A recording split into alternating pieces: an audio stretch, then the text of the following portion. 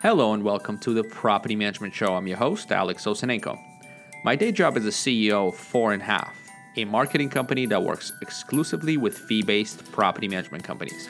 I spent the last 7 years of my life helping property management companies become more successful by improving sales, marketing, and operational efficiency.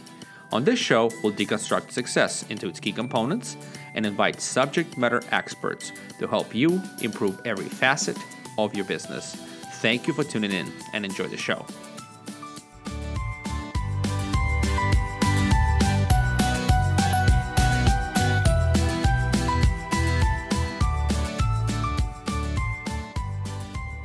So hey guys, thanks for lending on this podcast today. This is probably the last one of 2016. We have an awesome topic today. It's top 10 mistakes and lessons learned. I have a gentleman here as my guest. I've known him for a while now. His name is Brad Larson. He is a couple of credentials I'm going to mention. He's a property manager since 2004, so he's got some experience. Brad also has master's in business administration degree. He is a retired U.S. Army captain. Thank you for your service and really appreciate that. And I had, if I had to like 3 words to describe Brad, I would say experience, education, and drive. And he never does things halfway. I mean, just the fact that he spent so much time and energy preparing for this interview and putting together the 10 mistakes and lessons. When I saw the list, I was like, wow, those are very, very good. And we're going to try to fit all of them into this show today. So, Brad, how are you today? I'm great, Alex. Thanks for having me on. Hey, man, it's a pleasure. It's a pleasure. So let's, without further ado, unless I missed something in your introduction that you feel is relevant and important, let's dive right into the first one. No, Alex, you forgot extremely charming and good looking. Forgot that. Well, that goes without saying. Good man. Sure. All right. So what do you feel is the number one, most often made mistake, and what's the lesson that people can learn from it? Yeah, Alex, you were talking about that in the prep here just a second ago. So I took some time and wrote down a list of roughly 10 things I thought would be worth mentioning. And, to be honest, it's going to be airing some dirty laundry a little bit, but that's how people learn. And I think it's going to be beneficial to everybody to see what we want to go through on this list. And we'll try to get through each one of them, as you mentioned, and talk about some of these in detail to put them in context. So maybe it can help some folks out there that might need that a little bit of understanding, a little bit deeper on some of these issues. And we can make it, make it a fun deal, make it the top 10 David Letterman type stuff going on, and it should be kind of cool. Yeah, I'm looking forward to it. So hit me with one. Okay, so one of the first things I talked about when I sent you that email with the prep was waiting too long to hire a business development person. And, it took me a little bit of time to get into that. We were probably close to 200, 250 homes by the time we really figured out that it was a necessity to hire a business development. And you've had some good folks on your show, and they're going to talk about that being basically one of the first things you have to do if your intentions are to grow, simply because you can't do everything as a business owner. You can't run operations, you can't run payroll, you can't do everything else, and then go out and do 2 or 3 appointments a week or even a day in attempting to bring on further business. Well, before you get appointments, sorry, Brad, to break your flow, but before you get appointments, you have to do, a very structured, you have to execute a very structured sales process. You got to follow up with people. People just don't fall on your head, right? They might be interested in this moment, but if you don't get back to them right away, if you don't have a follow-up process, if you have a system. And just want to preface this by saying I am a firm believer that a salesperson should be an asset to an organization, not a liability, not a drain. He or she should be an asset. So with that, how long did it take you to get to 200, and what were you like? What was the epiphany? Like, how did you realize, okay, this is it? I gotta get a salesperson. Really, what happened is I started listening to some of the information the Australians put out through leading property managers of Australia, and that's one of the first things they beat into your head is hire business development, and it really got to the point where we hit 200 homes. That rang true, and I got some good advice through NARPM mentors. And then to go exactly along the same lines you were talking about a second ago with the lead follow-up, I wish we would have fully implemented Lead Simple years ago to tie into our business development. And I know that's a cheap plug for you guys, but it really is holding true because we're going through a business development reorganization right now. And we're creating an inside and outside approach. And now we're implementing that Lead Simple program, and we're very impressed with it. And so it's one of those lessons learned, I'll tell you, that ties into the business development side, is not getting a solid CRM platform stood up soon enough. I got you. So you mentioned something about overpaying a BDM. I've heard that mentioned before by a number of people, and essentially what it comes down to is having the recurring revenue style commission sharing where the person continues to earn as that client pays a management fee. Is that how you structured it initially? We did in the beginning, and that was a mistake. I think what happened is our intentions going into hiring that initial business development person was we'll be lucky to sign on 100 homes. We'll be lucky. In 2016, we signed on 225. So it was a situation to where we look back at the compensation model and we all said to each other, this is just unsustainable. We can't continue to do this. So we had to go through a bit of a reorganization process, and that's why we're getting now into Lead Simple and hiring a couple folks to handle the business development side. If I had to make a recommendation, I would say do a base salary, do a commitment to that particular business development person, and then do some one-time incentive type commissions on top of that to give somewhere in the complete package range that fits your market. Because you want to get a good salesperson, not necessarily a converted realtor. Yeah, I'm with you. So my recommendation there stands at a base salary and as well as a percentage of the annual contract value the person signs. So for example, if the annual contract value of a single family home in San Antonio is, I don't know, what is it, 2,500, 2,200? Yeah, it's a fair guess. Yeah, so you got to shave a bit of off, like say 10% or something, and add that as a commission pay. But so they're incentivized by signing more customers, reaching out for referrals, as well as doing new business development and other things. But if they sign a house with an owner with 20 homes, they know they got to work this deal a little bit harder. They'll get paid more. So I think it's what they bring. They need to eat a little bit of what they bring in, and that's. To me, that sounds like an aligned, well-aligned compensation. Agreed. And the checks and balances there is we are in a portfolio management style. So if the business development person wants to go out and sign up the doghouse, well, the portfolio manager here that would be in the batting order to take on that home can say, no, I'm not taking that home. And that's where, as the Australians would say, that the water finds its own level. And so we've been using that technique, and that works out very well. So we don't get anybody just to sign up whatever they can just to earn that cheap commission up front. Very good idea. So checks and balances. The portfolio manager goes, no, you're not bringing that to me. Correct. Yeah, and they've said that, and we don't, it's no harm, no foul in saying that, because if nobody can manage it, if nobody wants to manage it, well, there you go. You're not going to sign it up. Let me ask you this. This brings up a good point. Do you guys have any cross-departmental training? In other words, your portfolio managers have sit-downs with the BDMs. Do you have any kind of that exchange going on in your company? Absolutely. Yeah, because what we're actually implementing now is the opportunity potentially on a second appointment with the business development person is for the portfolio manager to go with the business development person. Imagine that meeting where the BDM walks in with the portfolio manager and says, how you doing, Mr. and Mrs. Owner? This will be the person behind me handling your home. I'd like to introduce you to your portfolio manager, your single owner point of contact. And that's been working out very well because the owners immediately take to them and say, oh, you're the person that's going to be working with me. And so they immediately start conversating on how to get their home ready, what's got to happen, the tenant handover procedures, et cetera. And some of those situations where we want to put the nail in the coffin, as they say, to get that business. That is absolutely brilliant. I spent some time in enterprise software sales, and one of the things that usually gets the deal across to the signature is bringing an engineer. The salesperson would team up with an engineer, or they also called solution consultants, where the person is is able to speak the language, and and especially in your case where the prospective owner will have that person as a main point of contact. It's a great way to introduce and show the might and the care the organization puts into this process. It's not just the salesperson talking. There's actually here's a person who's that's great. So to tie up number one, and saying waiting too long to hire a BDM. Let's take a time machine, Brad. Let's move you back a little bit. When do you hire? Like, think about it for a second. What point in your growth, in your business, growth, would you take the plunge and hire BDM? Absolutely. Once you get to 100 homes, I think that's a great trigger point to start investigating that process.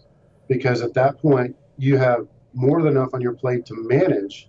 You need somebody to take over on the development side of the business, to leave you to build the management side and build the operations side, and let them do the sales.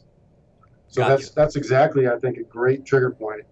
You can make an argument for 150 or 50 or start at zero and build from scratch. But you got to imagine everyone's going to kind of do this on a shoestring to a certain extent, to where they're not going to go out and drop a big salary on a business development person when they have no income, no revenue coming in from management agreements. Fair enough. So 100 homes. I like that, Mark. That's a pretty good. Although, there's some property management startups that are financed from outside capital, like either existing successful real estate businesses or just simply, investment money into building a portfolio. So in that case, if you want to start out hot and grow fast, you need one out of the gate. But if you're shoestringing, 100 properties. I agree. That's perfect. All right, we beat that up pretty well. There are other resources. We have a podcast with Dennis Youssef, who is the BDM coach from Australia. Brilliant guy. So those of you that want to dig into this topic, look back in the archives. I think it was the last podcast. Dennis is a great guy. I've had a couple of conversations with him. He's coming to San Antonio next month for a bit of a talk for the NARPM community here, and I'll get a chance to meet with Dennis a bit more. I think he's a tremendous resource for business development. So I'd highly encourage any of the listeners to reach out to him. I think he's fabulous at what he does. I mean, the guy closed, hundreds and hundreds of properties himself before becoming a coach. So he's not just he's not preaching. He's actually not just preaching, but he's very well experienced and understands what needs to be done. Speaking of conferences, this episode is sponsored by PM Grow Summit. And Brad is coming, and Dennis is going to be speaking there, and we have a star-studded lineup. I think there's 11 tickets left at this point. So, folks, you want to jump on that, pmgrowsummit.com. Lock yourself in. It's going to be a great, great conference in January in Florida. I can't believe you have 11 tickets left. I'm surprised you haven't sold out. Well, I signed up as soon as we saw the lineup. It was a no-brainer. Yeah, thank you for that, Brad. The tickets are expensive. This is the first one we do, and everything is included. It's unusual. People, the NARPM community is amazing, and I'm on the board of Cal NARPM, and I love NARPM to death, and I appreciate and respect its leadership, and I'm the biggest supporter. But the conferences are a lot less expensive with different kinds of speakers. The PM Grow is really designed for the graduates of NARPM conference. Folks like you who have fast-growing businesses who need that, master's, to PhD level education on growth. That's kind of what it provides. So, sure, and that would be a great segue into point number 2 of my all-star list of mistakes would not be establishing metrics early enough. And to tie into what you're saying about NARPM, the Broker Owner Conference in 2014, we did an awesome drill. Tony Dross headed this up, to where we compiled numbers from all these different small, medium, and large management companies inside of NARPM, and we're able to basically see what the industry standard was for a lot of metrics that are fairly important to understand if you are gauging correctly to your peers left and right. And I think not establishing our metrics soon enough was a mistake, because we really, really started to hone in on this, a year and a half ago. And I put together a very, very detailed spreadsheet that we track religiously every month. And I look back, it's like, man, I wish we had done that from the very start, because we could have made adjustments quicker, and we could have realized where we were spending incorrect monies or needed to add in some certain monies. So that's a big point of it. Can I poke in it for a little bit? I really would like our audience to learn a couple of things. Specifically, what specific KPIs, key performance indicators, you find crucial for your business at this stage? Sure. There's a couple of good ones. I like the staffing to revenue ratio as one of them. So you want to see how much your staffing expense costs out of your annual revenue. And so the magic line in the sand for a lot of these small, medium, large companies is around 50%. And that can be as high as 60 or as low as 40. Because when we did this drill in 14 with Broker Owner Conference, the smalls were doing, they could run a business with their staffing at about 40%. What does that mean? Can you explain the percentage? What do you divide by what to get the percentage? Sure. Let's say your total revenue is $1 million a year, just a round figure, and your staffing expense for that year was $500,000. Well, that's easy math. That's 50% of your total revenue for the year was spent on staffing, and that's really kind of where it should be. If you get above 55 or 60%, you might be spending too much on your staff, or at least you want to take a very good look at it. I'm not saying it's wrong for your business. I'm just saying that's a metric that came out of the 14 conference that I really like to look at in our business. Interesting. And so another tidbit here, another cool one we put together in the last year is the ratio of sundry income to management revenue. So defining sundries, what's a sundry? That's all your little programs you have out there, your eviction insurance, rent protection. It could be your late fees, your NSF fees, your early termination fees, all your little sundry programs that you may have going against your management fee revenue. And so the Aussies, they're tracking it at 0.25. So for every dollar of management fee revenue you generate, you could or should be getting in 25 cents of additional revenue for sundries. Okay. And so to throw you a bone here, ours is at 70 cents. Oh, wow. 70 cents. So does that include lease only fees or does not? No, it does not include just your leasing only. It does not include leasing only. Does leasing only, do you guys do leasing only? We do, and we consider that a management fee. I got you. So that's, wow. Mm-hmm. So that 70 cent is above and beyond your management and lease up fees. Correct. Nice. That's right. So that's a tribute to Darren Hunter, for example, as I've been one of his disciples in learning how to fee max your business. What's some of the key, if you don't mind me asking, what's some of the key top sundry incomes on items on the list that make up that 70 cents, 70%? Okay. For example, we charge a pet admin fee. And that's a big one. I don't know if I really want to mention numbers for this forum, but charging a pet admin fee of X, and imagine that over 2 pets on a property. Well, the pet admin fee, to use definition of the fee, is non-refundable. It goes to the house. It goes to us. It goes to the company. Okay. Deposit is actually owner's money in a lot of states, especially Texas. If you have a deposit, well, that's technically the owner's money. So we charge a fee, and that goes to us for the headache of dealing with the animal, the pet. I got you. And I was going to say, what does that fee cover? What does the tenant get out of it? Well, basically, that covers us to ensure that any damage done by that tenant above and beyond the security deposit is covered. Okay, so it's like a pet insurance. Well, it's not, I wouldn't call it insurance, but a pet protection fee or assurance? Yeah, that's close enough. I mean, without getting into maybe semantics, and where we start throwing those terms around, then people can start pointing fingers at you, saying calling it the wrong thing, and time to go to jail for you. Yeah, let's not go to jail. Let's not go there. But it's a very creative way, and I've heard this done before.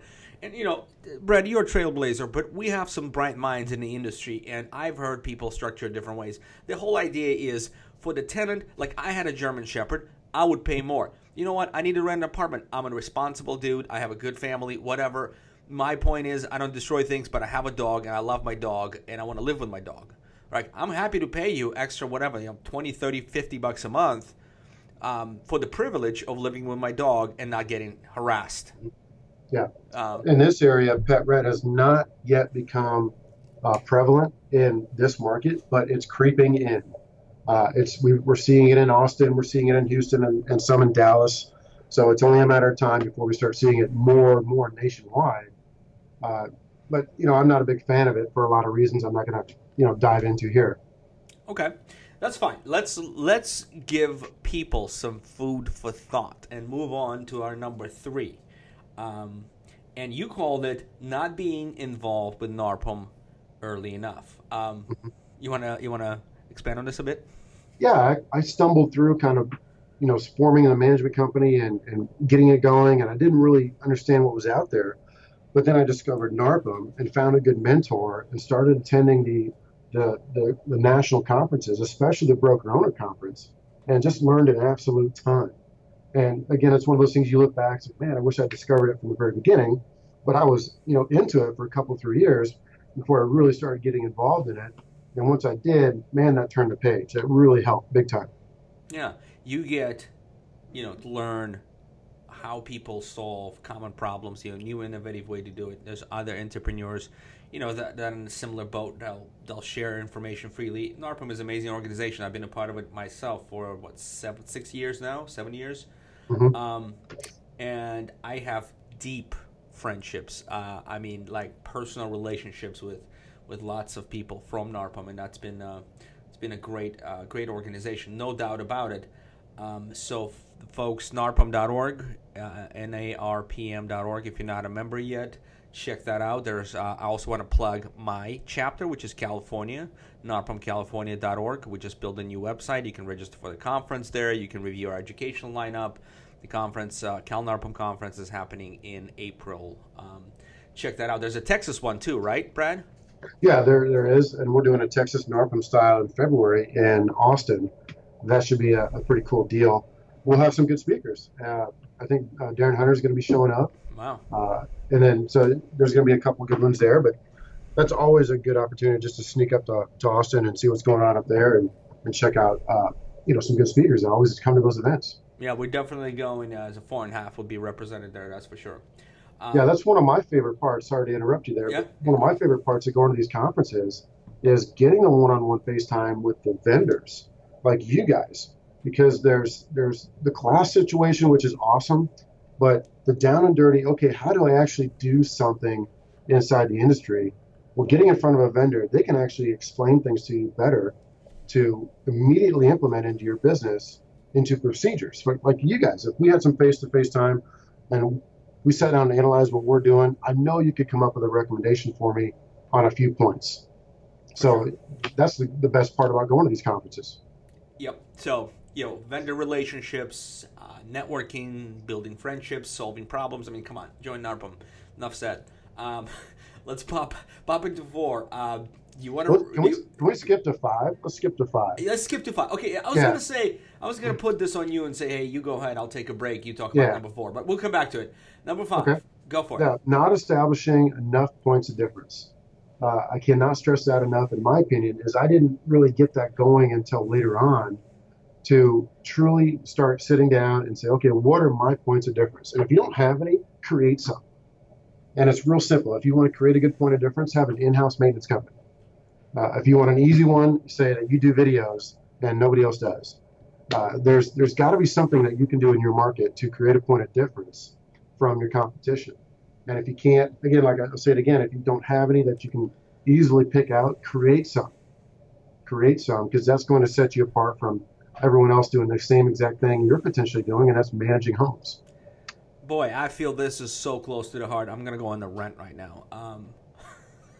You unleashed the fury. Well, so we help property managers grow for a living, and people do Google AdWords campaign. In Google AdWords campaign, you compete with folks who want to be on the front page for, let's call it, San Antonio property management. And when we work with clients and say, well, so we do a perfect client profile, we try to understand who they want to work with. It's like, well, we'll take anybody. Okay. So what is what's unique about your business? Well, we call it, unique value proposition, right? What is unique about your business? Oh, just use whatever you got, whatever. I will take anybody. I can't. And then what happens? Like, well, why am I not getting conversions? Where are the leads? Well, somebody else is getting the leads because you're vanilla. You like everything for everybody, and there's really no, you're not attracting a specific category of clients who when they find you go, that's the person that solves my problem. I want to hire these people because they work with investors, or because they work in this part of town, or because I had such a headache with maintenance in the past, or they have the eviction protection program. There's so many points of difference. There's so many, like, pet fees. There's so many things. You're absolutely right. You differentiate yourself that you got to dig before you hire a marketing company even. as you hire a marketing company, bounce things off of them, but do come up with a unique way your business is presenting itself to customers, your unique value proposition, your unique, your points. You call it points of difference. Fine with Points me. of difference. That's a good name too. Whatever it is, you got to know why you're better than others, and that always. If you're the low price, then fine, but be proud of it. You want to be the cheapest? Fine, own it. Be the cheapest. That's okay too. Whatever, but don't be vanilla. Yeah, and to put that in context for you as an example, one of our points of difference is a single owner point of contact. We run a portfolio management style hybrid business, and our owners know they can speak to one person directly for anything going on with their home. They have their iPhone, they have their email, and it's a single owner point of contact. So that's a great point of difference that I think we have over potential competitors around here. That is absolutely true. And people, like, we assume as business owners, and I'm guilty of this as well, that others would know what you do, because you've been brewing in this property management, or in my case, in this digital marketing realm. You hear you go to conferences, you know, or you listen to podcasts. You have your knowledge such compartmentalized in your mind so well that you don't really understand that other people on the other side, they don't know it. They don't know what you know. They don't know anything that you know. They need to be told, explained, and man, this is so good. I love this one. Let's go into your next one. I really like, unless you have anything else to mention on the points of difference. I think that we got that across pretty clear, don't you think?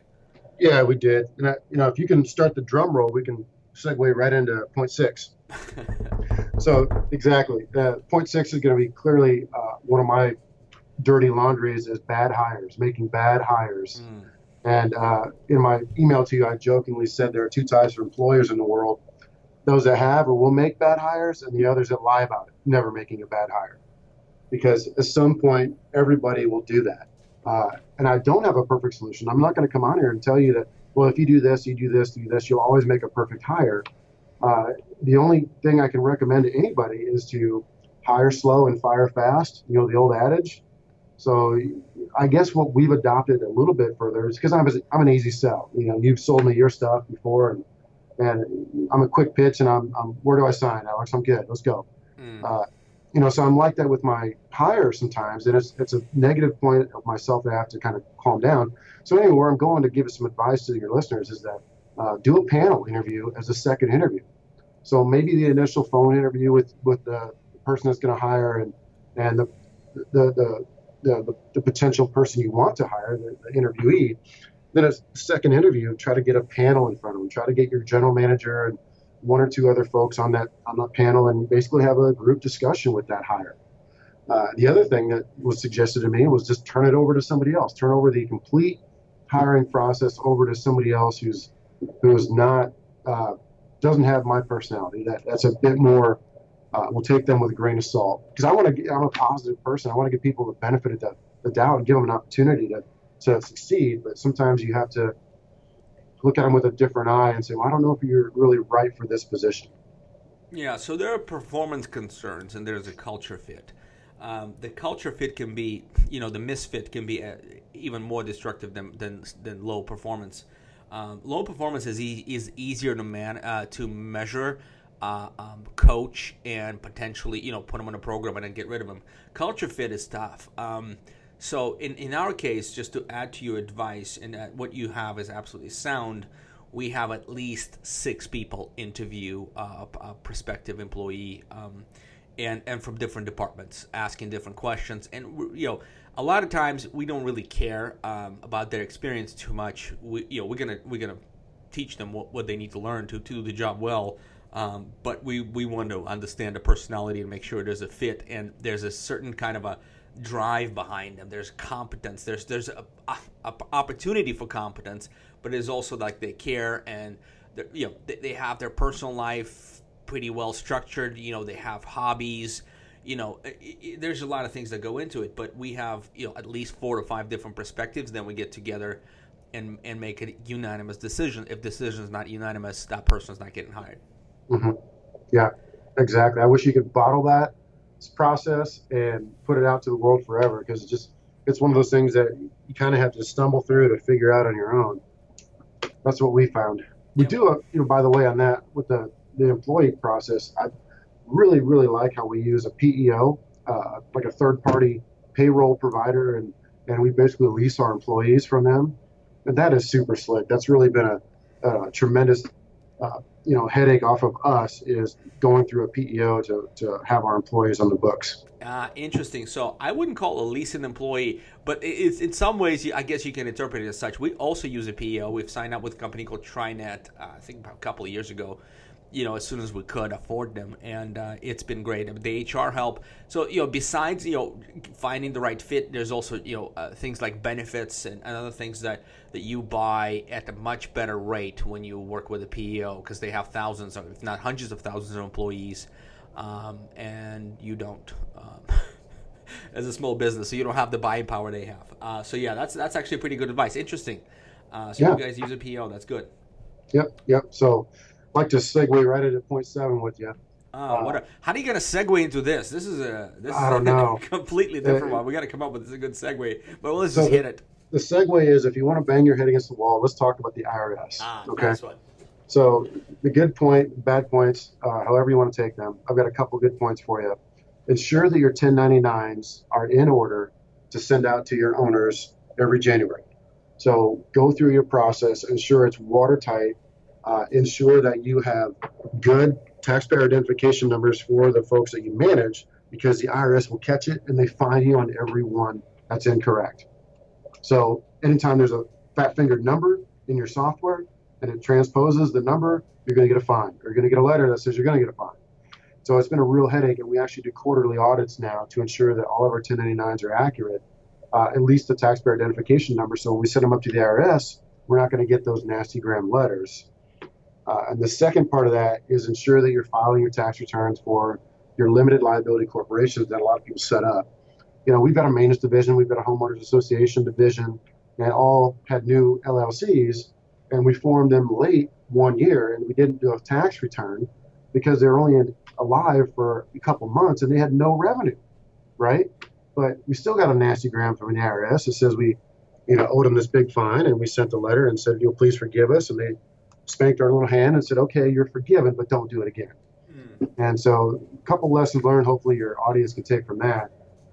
Get a good CPA and make sure that you're in their back pocket every month talking about your numbers and making sure your processes are correct. You cannot overstate this. This is, we used to pay, as an organization ourselves, we used to pay IRS fines for just about everything. I couldn't believe it. This payroll late, this late. I mean, it was just little things, and it ended up to a huge number. And I looked at my year-end P&L in 2013, I think, and I'm like, whoa. Saving money on bringing a good bookkeeper is the most ridiculous thing you can ever do to your business, if not kill it altogether.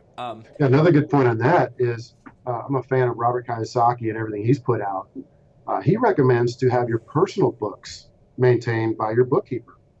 And so I started doing that this year, to where all of our personal finances for the wife and I and the family, and they're all being run through the bookkeeper along with our business. And some people forget to do that. They're like, I'll just go home and do it on QuickBooks or whatever they want to do, or Quicken. And they forget to add that. Well, come tax time, you're having to combine 2 different files to turn into your CPA. Well, just have your bookkeeper do everything for you, and then it's just one easy file to your CPA and a lot less headache involved. That's an interesting point. Okay, good stuff. All right, we're checking along pretty well here. I think number 8 is pretty interesting, and we can spend some time on it. You call it not implementing a preferred vendor program as a mistake. Tell me more. Absolutely. So everyone's going to have to do maintenance. And you're either going to have a couple different ways to run a maintenance company. I'll give you 2 good lessons learned there. Is inside of a maintenance company, if you want to do one inside your business, stay small or go big. Don't get stuck in no man's land. Don't go in the middle. Because if you're in the middle, you're not making money. And trust me from experience in this. So we've actually downsized our maintenance division to a director of maintenance and a 1-person in-house maintenance guy with a van. And so that's how we run. But the preferred vendor program is something that I would basically justify as a great way to assure that your maintenance company will be profitable. And essentially, you could do it a couple different ways. You could go out and secure discounts from the vendors, or all the software that we use, all the software you can mention, they all allow you to pay vendors a discounted rate. So you have to go out and to negotiate that particular rate with a preferred vendor. So if you want to talk easy math, let's say you get an invoice for $100 and you've negotiated a 10% discount with that particular vendor of that $100 invoice. You write a check for $90 going out the door, and now you have a $10 or 10% margin of profit just from doing that one little idea. And so when you take that to the aggregate, that could be thousands, hundreds of thousands. I want to qualify something. This is a mystery to me, and I want to dig a little deeper here. You said, right when you opened point number 8, you said either staying small in your inside maintenance company or going big is the way to go. Middle is no way to make money. Can you qualify a little bit? Can you tell me more why is it so hard to make money being in the middle there? And what's the middle? The middle, I would say, would be 2 to 3 to 4 to 5 trucks and guys and staff members working for you. I think that's to keep a guy on a payroll over the winter or the summer, whatever your market's going to dictate, to keep a guy on a payroll full time and not have enough work for him in the slower times of year just kills all your profits. And we had a very good panel in the last broker owner conference. They had a maintenance panel, and the guys that were on that were just phenomenal, talking about their maintenance companies. And one of them was our past NARCM president. You know him well. They were up there talking about it. And the size of their maintenance companies is just phenomenal. They got 10, 15, 20 folks working for them, 15, 20 trucks being dispatched at all times. And that's one of the ways they make money on that is going that big. I found for us, when we got into that middle range, it was just not profitable at all. I mean, you're really breaking even, and you're basically offering a point of difference for free. Mm-hmm. And so we scaled back, and we just run with one truck, one guy, one van, one guy, and one maintenance director, and they execute your maintenance, because you cannot get away from it running a management company, because maintenance and management go hand in hand. You can't do one or the other, because somebody's got to organize and coordinate for the maintenance. You might as well do that in-house. And I like the preferred vendor technique. I'm very happy with it, and I should have been using it years ago, but I just now really kind of went full circle and shot myself in the foot, and that's where we come around to that being a big lesson learned. Interesting. So preferred vendor in combination with a small in-house maintenance team is what the formula is for you right now. But what if you were double the size? By the way, what is your portfolio? We never qualified that. What do you guys mean? Yeah, we're at 600 single-family homes. Very nice. So if you were at 1,200, do you think you could swing a larger company? I think so. Okay. I think so. However, the headache involved and the insurance implications going along with it, I just look at other management companies in San Antonio. I could drop names, but they're all good. You've probably heard of them. Mm-hmm. And I speak very highly of all of them. I'm taking what they're doing in their maintenance companies, and they potentially are twice my size. And I think that's been a formula for success for them for years, decades. And I don't want to be the trailblazer on that one. I'm just telling you that I should have been looking around a long time ago to figure out this process and adopted it sooner. That's the lesson learned of my dirty laundry. Mm. So one other question on in-house maintenance, or I call them complementary business units, right? If you run that maintenance company as its own organization and bill back to Larson Properties all the fees and actually do its own P&L, do you do its own P&L, or is it combined? We do its own P&L, but I could tell you, I think it can be either way. There's been good advice at the NARCM conferences that says break out your maintenance company for liability issues, et cetera, et cetera. I could argue it also could stay into the management company as an integral part that you basically have to do. Right. So it's either or. 6 one and a half dozen the other. They both work out, but I think it's just something that's got to be done. Gotcha. So if you run this as its own independent, business unit, Is there money to be made in, like, let's say, forget your Larson, let's say you sell Larson Property Management and you focus on maintenance. Can you make money just doing that? I think it would be tough. I Ah, think it would be tough. I think if you could squeeze past a 10% margin, profit margin, you'd be doing very well.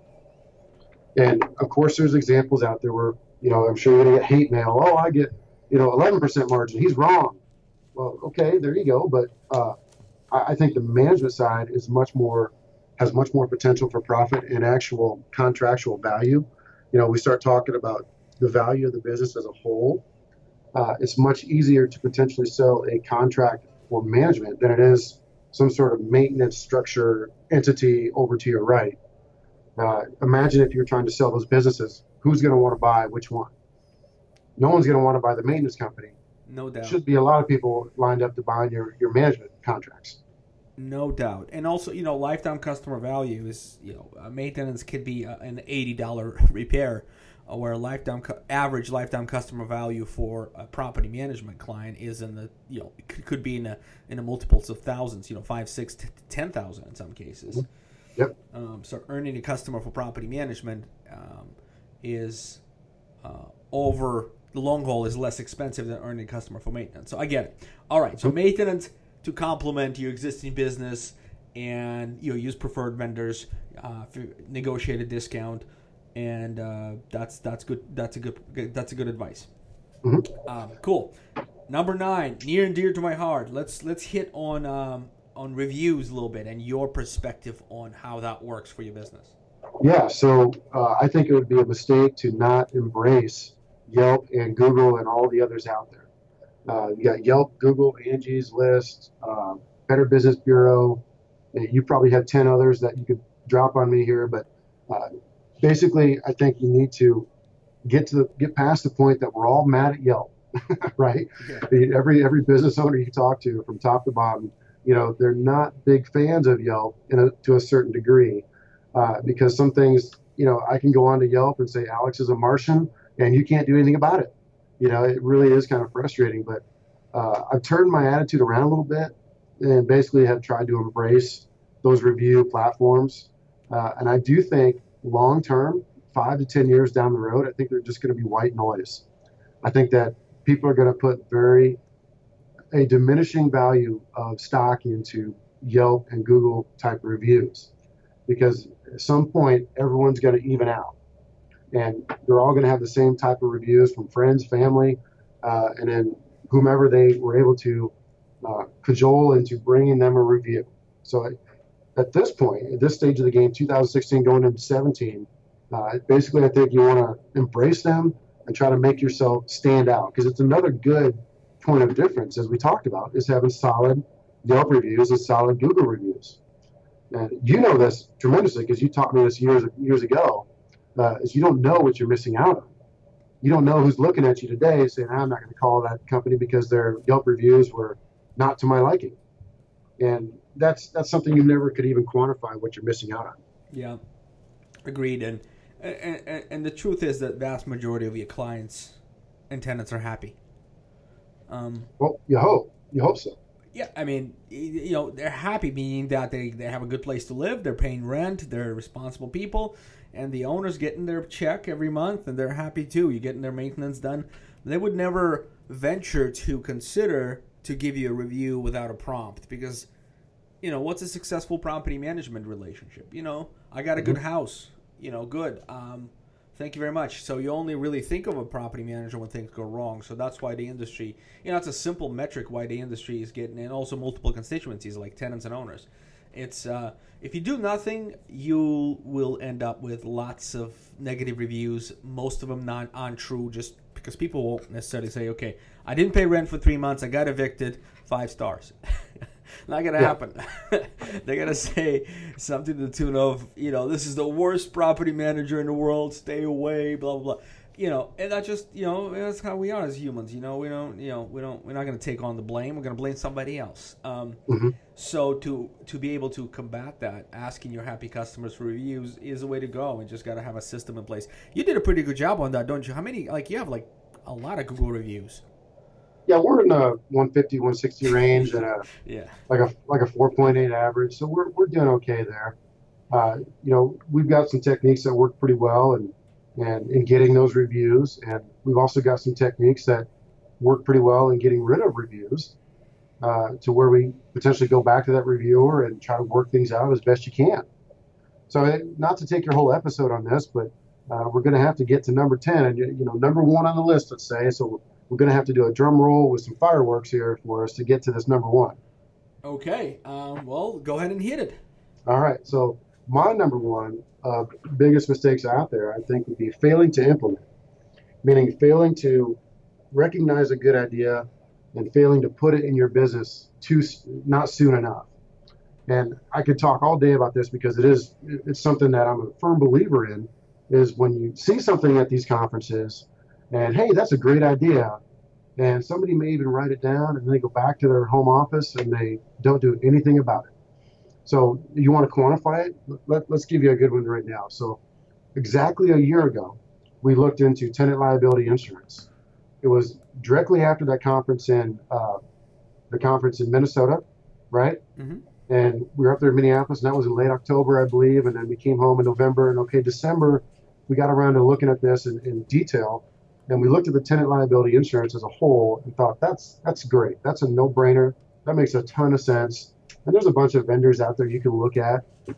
But this year, 2016, after we implemented that program, last year, 12 months ago, we made an extra $14,000 just in 1 year with about 1/3 implementation, meaning we only got about 1/3 of our tenants on that program, and we made an extra $14,000 in company revenue. So failing to implement would have cost me that much.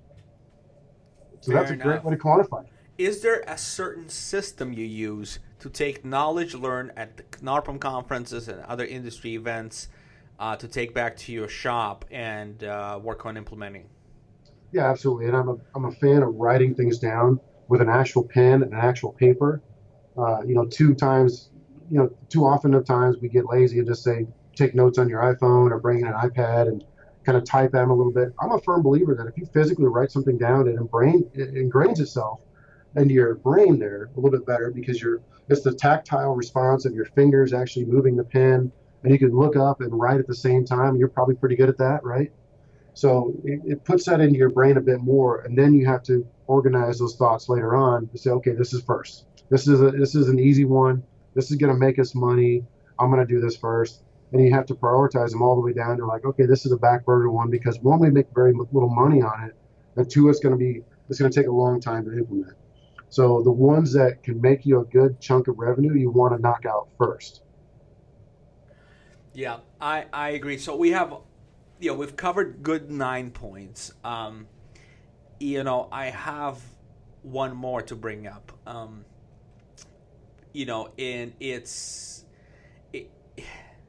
it has to do with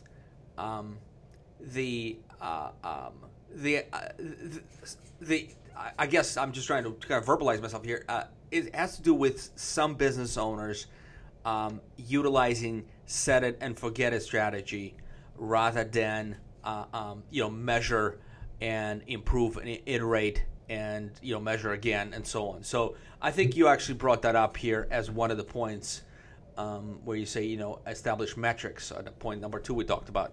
But I think I personally see this really good companies completely fail in certain elements and specifically in growth by thinking that, okay, I'm just going to hire this marketing company and I can just move away, or I'm going to implement Appfolio or Propertyware or whatever this new system is that you're looking at, Buildium, right, or anything else, or Rently, anything, and you could just set it and let it kind of, I guess, install itself, and then let it kind of work for you and bring the efficiencies back and your bottom line. That's not going to happen.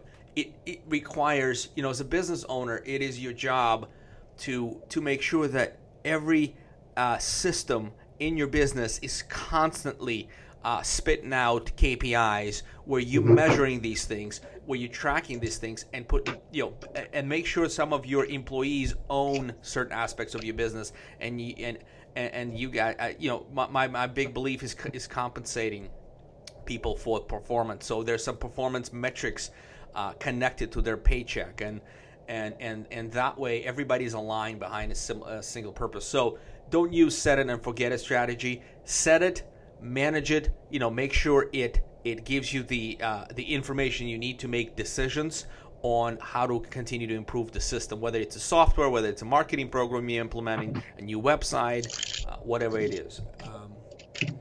So that kind of wraps up our 10. Brad, I want to thank you very much. Any other parting words of wisdom? On the implementation side, for sure, you hit the nail on the head with a lot of comments there. I will tell you that going back to quantify this again, we talked about this earlier in the show with what gets measured, gets managed through our metrics. And we talked about the sundries income of, roughly 70 cents to every dollar in management fee. Well, that's a direct result of implementation, of taking ideas that I picked up at NARPM or that I picked up through kind of keeping my antenna up, as one of your podcasters might say, keeping up the antenna and picking up what's out there, coming back and putting it into the system. Okay, that's the end result of where I've got to that point is implementation, and I can't say it enough. So, if we could, like we talked about earlier, if we could bottle it and package it and sell it, we could, but it's just something that's coming from internally. The business owners, they have to do themselves. This is not a set and forget asset you have. This is a business, and you continually have to nurse it and implement new ideas, and that's going to keep it healthy and vibrant and growing. Awesome, Brad. So thank you kindly. If people wanted to chat you up, would you be open for some questions? Absolutely. How would they be able to reach you? You can find us on our website. It's SATXPM, so San Antonio, Texas Property Management, SATXPM.com. And my email is brad@satxpm.com. Brad, you've been most kind, and this is one of the best episodes with a lot of actionable advice. I appreciate your time, sir, and we'll see you in January at the PM Grow Summit. You got it, Alex. I'm excited. Thanks.